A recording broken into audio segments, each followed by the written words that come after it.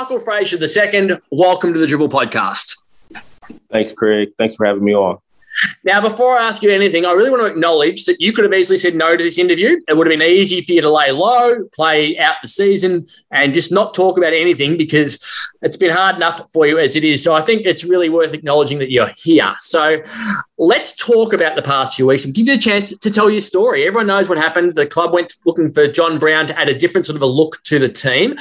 How did you get through it, given you had no control over what was happening? Well, yeah, I think it's no secret that it was a difficult situation. But, you know, to be honest, given how bad things had panned out during the season, up to the time that they wanted to bring John in with the lack of clarity, you know, around how I would be used, actually, I was prepared to cut ties and start looking for other opportunities that were around. So, I mean, I'm a pretty mentally tough guy. And, you know, obviously, management or the coaching staff wanted to make a move, and that's really out of my control. And,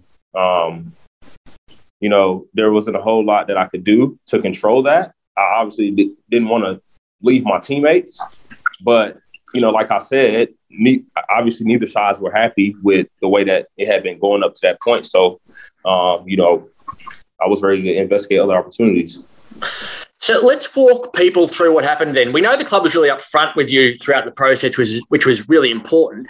How did you learn that your position was in jeopardy and they were looking to go to John Brown? Was it a meeting? Was it a phone call? How did they manage to convince you that it was all happening but it was okay for you? Well, there were rumors and, you know, rumblings before the club came to me. Then once they told me in a meeting that they were bringing John in, I was preparing to leave. The uncertainty that transpired after that, the meeting that I had with Scott and Danny was frustrating not only for me, but also for my teammates who were trying to, you know, support me. And at the same time, like, John's coming in and they want to welcome him into the squad in the middle of a season where we're trying to win games. So that was definitely an awkward position, but I think me and John handled it well. I don't think that's a secret. You know, it wasn't an easy thing to do, but we handled it like professionals. There was shock initially when the club decided against signing an import centre. That was what everyone was expecting. They went with yourself and Matt Hodgson, and everyone was expecting at the time that there would be a different mix when they went. And most people looked at it and went, you look like a really good player, but they've got a lot of people who would play your role in the team. Could you understand why they got to this point of the season and went, we're actually missing a piece of the puzzle and we've got a lot of other pieces that look a hell of a lot the same? Mm-hmm. I mean, of course, I understand why they want to do what they want to do. But I also feel that if I was used like I've been used my whole career, the need for a change may not have existed. But, you know, I think things have a funny way of working their stuff out in the end. And I guess the club and I are exactly where we're meant to be. So I'm prepared mentally and physically to, you know, help the team win and be used however the team decides to use me from here.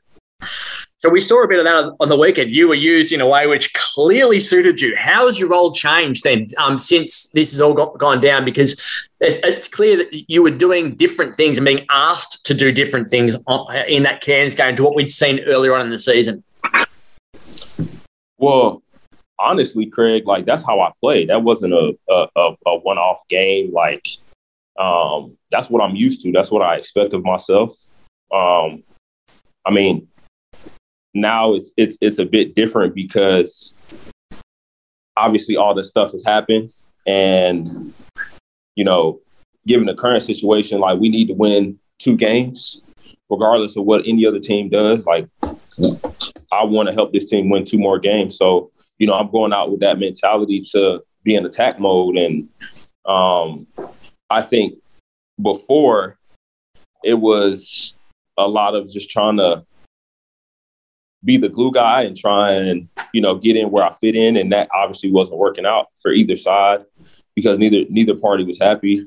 But I think the way that I played last game, I think that game was brewing for a long time. But, you know, I got the opportunity that would allow me to show people what I can do, allow me to show, you know, the coaching staff what I can do in management.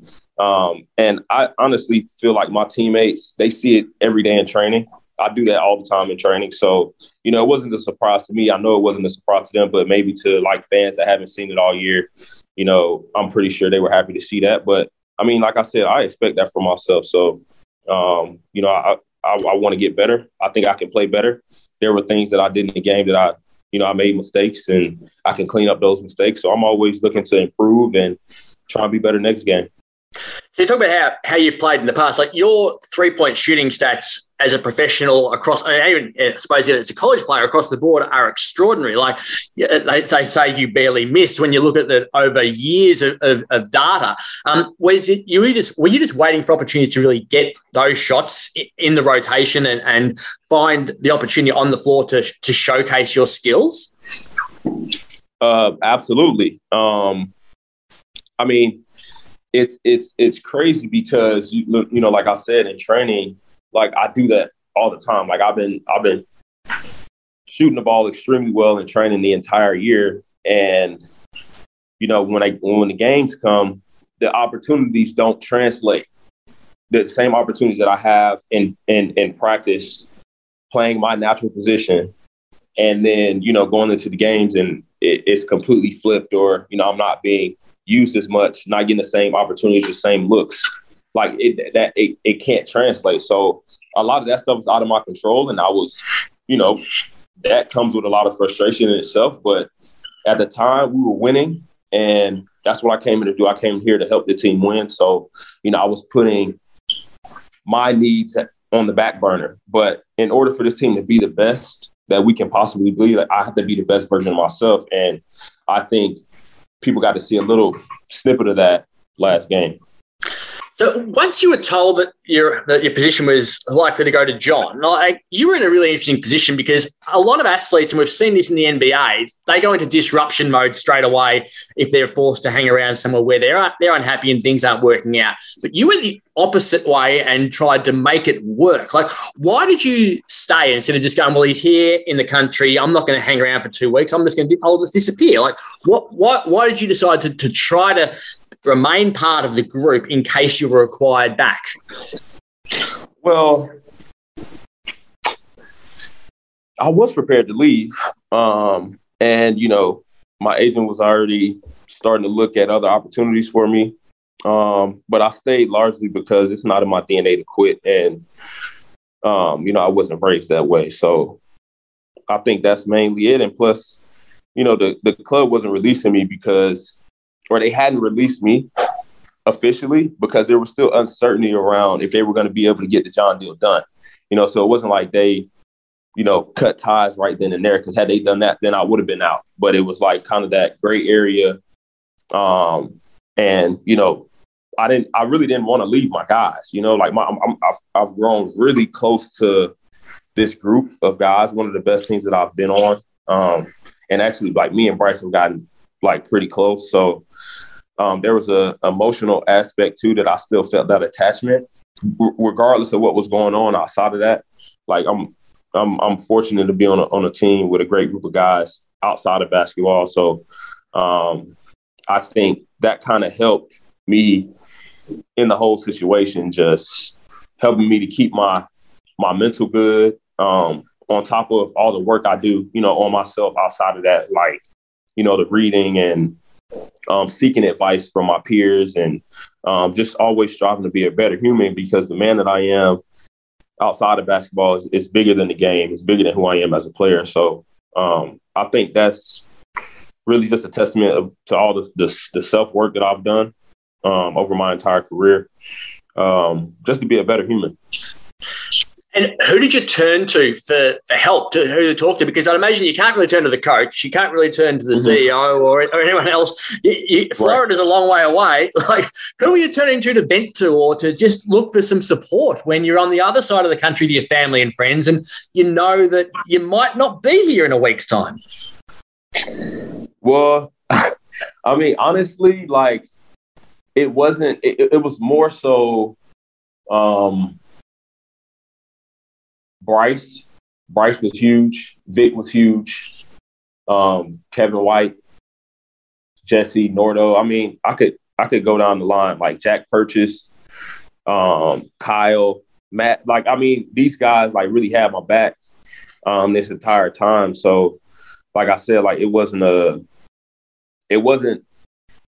great situation to be a part of, but having those guys, like knowing that they supported me through it all, that shows that they're so special, you know. And I'm extremely fortunate to be able to come in and work with these guys every day, you know. So, I mean, I know Scott had alluded to it in his press conference about, you know, having a partner that's dating somebody else. Well, I'm happy that I'm dating my partner again. We'll just leave it at that. And the even weirder part about the whole thing was that you and John Brown became mates while I was here. The photo of you and John Brown embracing after the team won, and you're both on the bench. And like, I know you're both from Florida. You're a couple of years apart in age, and I don't think you ever crossed paths in the past. But how did you become so close so quickly with the guy who had the spot that you were both competing for was the same? Like, it must have been really weird, but you became friends. Well, yeah, I mean, I don't even think we were competing for a spot. It wasn't even that. Like, I think the spot was his. Had they been able to get the deal done, you know, it would have been his. So, like I said, like earlier, that stuff was out of my control, and it wasn't his fault. You know, like, he was a cool dude, and we're from the same state, and we're both far away from home. So I think that definitely helped. It was an awkward situation, but I think we made it less awkward for everyone, or maybe more awkward for some guys, because, you know, they're like, why are they getting along so well? But I mean, I think it's just a testament of the type of men that me and John are, the way we went about the situation. So has the entire saga given you a different outlook on professional sport and how ruthless it is at the moment? I don't think it has. You know, if you know, the coaching staff and management feels like there needs to be a change made, then, you know, that's up to them. But I've been a professional for more than this year, you know, and I've seen things, and I understand, like, the business is the business. So you got to come in and do your job every day and focus on the things you can control, and the things that you can't worry about it. You certainly have seen it in the past. I was having a look at your history before we were chatting today. And if we go back to 2015, you were undrafted and then signed with the Lakers on August 25, 2015. You spent 57 days with them before you got waived. And 11 days later, you signed with their G League affiliate, the Defenders. You spent 78 days with them and then got traded to Iowa. That contract had lasted 50 days. And then you were signed by the Fort Wayne Mad Ants, which is the greatest name in the history of mankind, I reckon, the Fort Wayne Mad Ants. So from August 25, 2015 to March 11, 2016, you trained with the Lakers and played with 3 clubs. It just shows that in your industry, there's no security whatsoever, doesn't it? Yeah, I mean, yeah, that was my first kind of experience as a pro. You know, it was my first year out of school. So that definitely got my mindset to where I think it helped get me to where it is now, to, you know, along with a lot of other things, people support me. And like I said, having peers that I can bounce things off of and seek advice from. But that I think everything is always equipping you for something greater. You know, I always try and have that mindset. And it's no different from this situation that I've just gone through.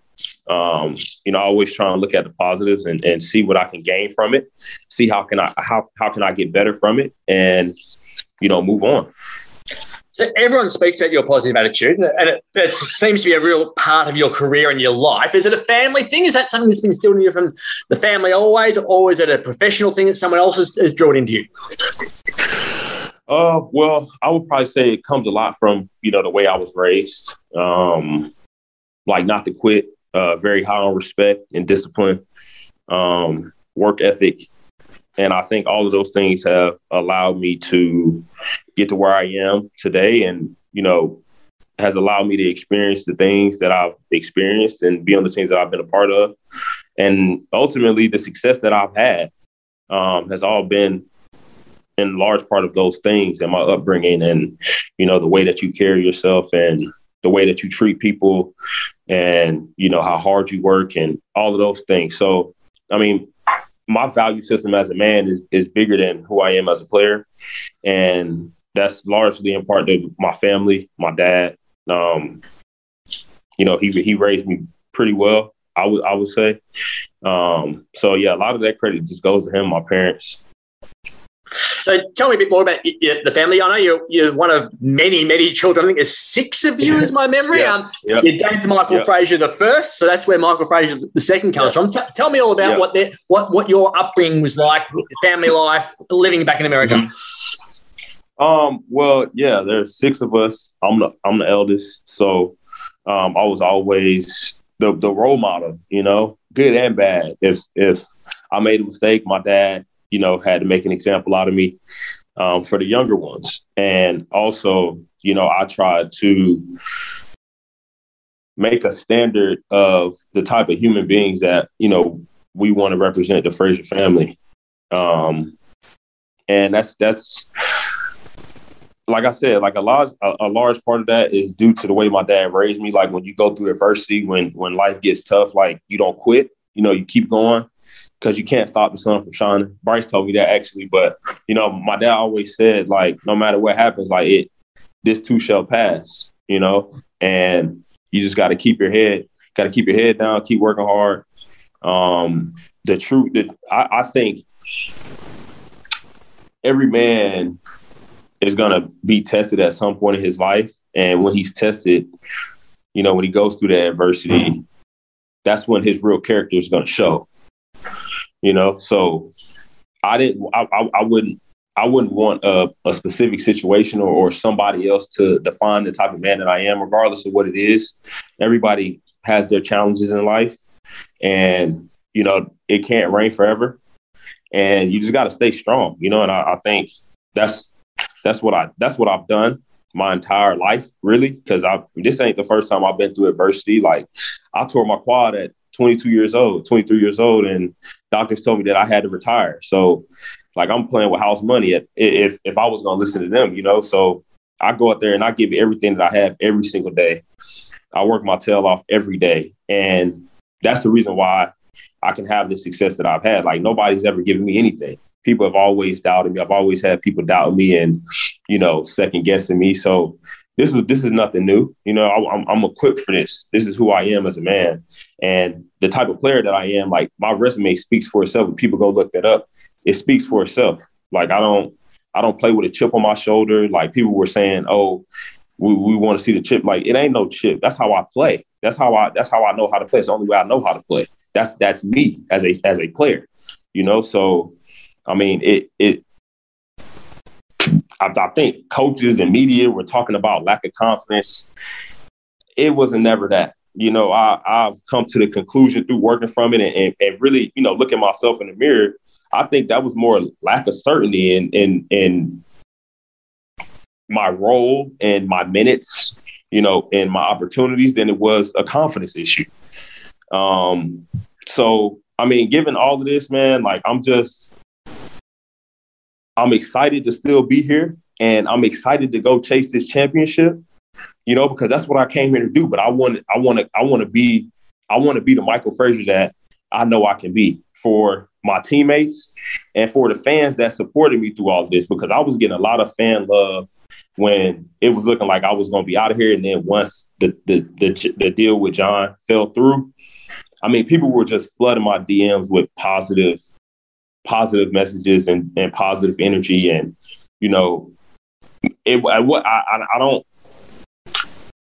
I always try and keep that stuff in perspective, but that just shows me like how much Red Army is like some of the best fans that I've ever been able to play in front of, and that's why I'm still so excited to be a part of this club, regardless of what happened. I'm very happy to be here and continue to work towards that goal that I came here with. Well, the crowd certainly showed their voice for you when you ran out before the games, the past 2 games. When your name was read out, the cheering was quite clear. You ended up in the crowd twice against Cairns, and you had a bounce about the way you played, I thought, which was fantastic. And this is a good time for me to mention the Dribble podcast MVP awards, which we have on this podcast. Michael, and you were in those votes from the game against Cairns. I went 1 vote from the game against Cairns to Matt Hodgson, 2 votes to Michael, and 3 votes to Bryce Cotton for his 22 points and 10 assists. Although I think you'll find Bryce is a bit annoyed he wasn't credited with an 11th assist for a pass late in the game. And against Adelaide, it was 1 vote to Todd Blanchfield, 2 votes to Vic Law, and 3 votes to Matt Hodgson. So Bryce Cotton is now on 56 votes with an 8-point gap on Vic Law in second place. As you mentioned your record. It's been amazing when you look at your experience, like 2 G League grand finals for 1 championship. In one of those stats, in one of those games in the deciding contest, Michael had 24 points, 9 rebounds, 6 assists, 2 steals and a block. Also got on court for the Houston Rockets in the 2020 NBA Finals Series against LeBron James and the Lakers. You've had a lot of success over the years. What do you put this success down to from a team perspective, your ability to fit into any sort of environment? Well, I think, for one, it's been my work ethic, my discipline, my determination, my hunger to get better as a player, my hunger to get better as a person, my respect for the game, my mental toughness. I mean, there's a lot of things that I could credit to that, but also, having the right people in my ear, having the right people supporting me in my corner, and then opportunity.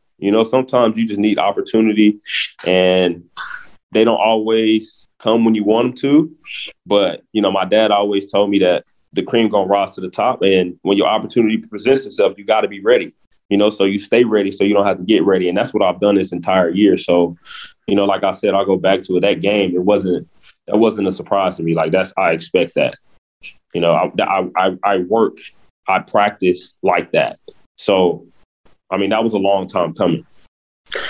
And you mentioned your injuries before. Like, that quad was horrendous, everything I've read about it. And you had a broken arm as well, which was pretty ordinary also. Like, you have had some injuries this year as well, with the hamstring and the knee, and I think it was Cork was the other one. Like, you haven't had it easy with your life, have you, from an injury perspective? You've copped some pretty big ones.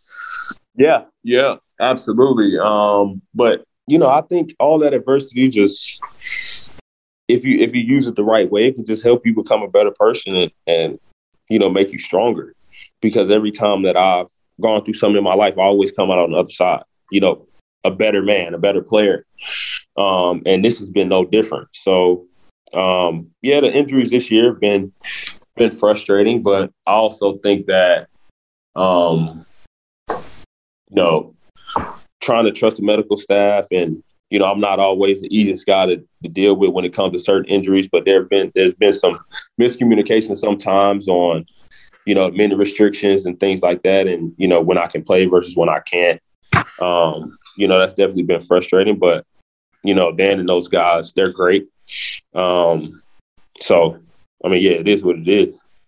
Are you off restrictions this week? Obviously, we don't know whether Vic Law is going to be available at this point, where it's 2:25 p.m. on Monday. We're recording this. There's no news on Vic with his ankle. Do you know if you're fully able to play this week, or are you still on some sort of restriction?